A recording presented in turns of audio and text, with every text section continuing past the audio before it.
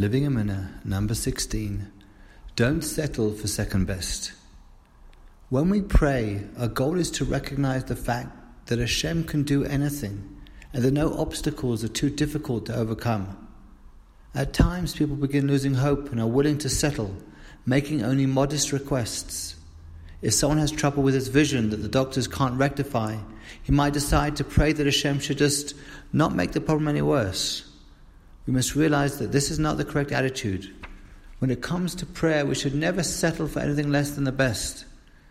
We should always pray for a complete recovery.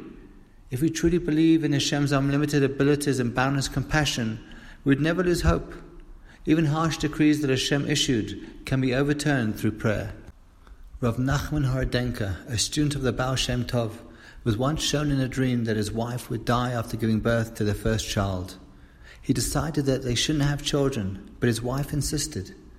"We have to do what we're supposed to do," she said, "and whatever happens after that is Hashem's business." Sure enough, she had a baby and immediately fell gravely ill. She was so frail that she couldn't even nurse the infant. She looked at the infant and felt so pained by the situation.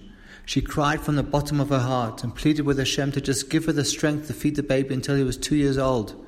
She prayed with overflowing emotion and her prayers were answered. She quickly recovered and was able to feed and properly care for the infant. When she told her husband about her prayers and how they were answered, he said to her, "Your tefillahs, your prayers were so precious at that moment. Why did you only pray for 2 years? You should have prayed for 70 years. Unfortunately, the woman passed away 2 years later. Her son ultimately became the father of Rav Nachman of Breslov. We should never settle when we pray. Decrees can be changed and Hashem is able to accomplish everything. We have no need to worry. Even if a problem seems intractable, Hashem can figure out the solution. The Midrash tells that after Adam Harishon, Adam the first man, sinned, he repented and had the decree annulled, and the death sentence against him was delayed for 1,000 years. Rav Chaim Yomnik notes that at first glance, it doesn't appear as though the decree was delayed. God had warned that if Adam ate from the tree, he would die that day. Ki b'yom achalcha memenu mos tamus. And our sages teach that from Hashem's perspective, a day is 1,000 years. Seemingly then, Adam's consequence was exactly what it was supposed to be from the outset, death after 1,000 years. So what did Adam achieve through his repentance? The rabbi answered that originally a day meant precisely that, a day. However, in response to Adam's teshuvah, his heartfelt repentance, Hashem changed the definition of a day to 1,000 years. It's not on us to figure out how things will work out. Hashem is very capable. He has a way of helping us even after a decree has been issued.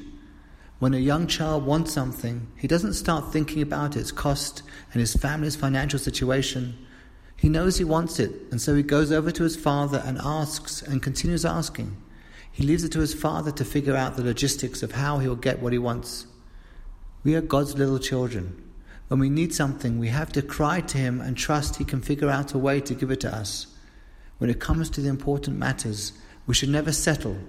We can and must ask for the best. There was a poverty-stricken orphan girl in Lithuania who watched as all her friends, one by one, married and began building their families. Her dream was to marry a Torah scholar, but although she had a job, it didn't pay well, and she had no money to support her husband, who she wanted to invest all his time to learn Torah. It was difficult for her to even get a date.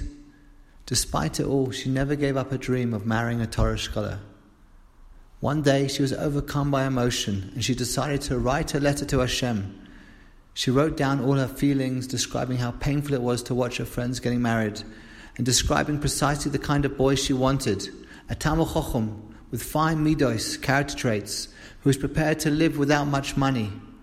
She concluded her letter by writing, "Hashem, you are the one who supports the poor and lifts the downtrodden.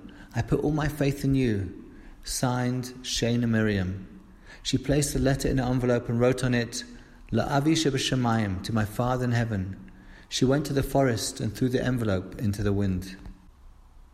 Not long afterward, a student from the Mir Yeshiva Torah Learning Institution named Yitzchak Yechiel Davidowitz went for a stroll outdoors to review the material he was studying at the time. He was in the woods and noticed an envelope addressed, La'avi Shebashamayim, to my Father in heaven.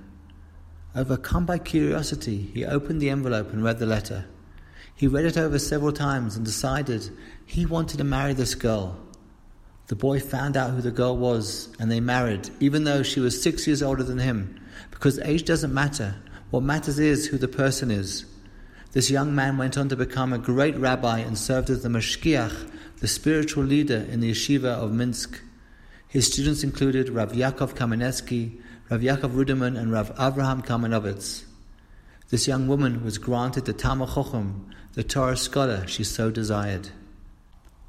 When it comes to religious matters, health, and other matters of great importance, we should always ask for the very best and never settle on anything less.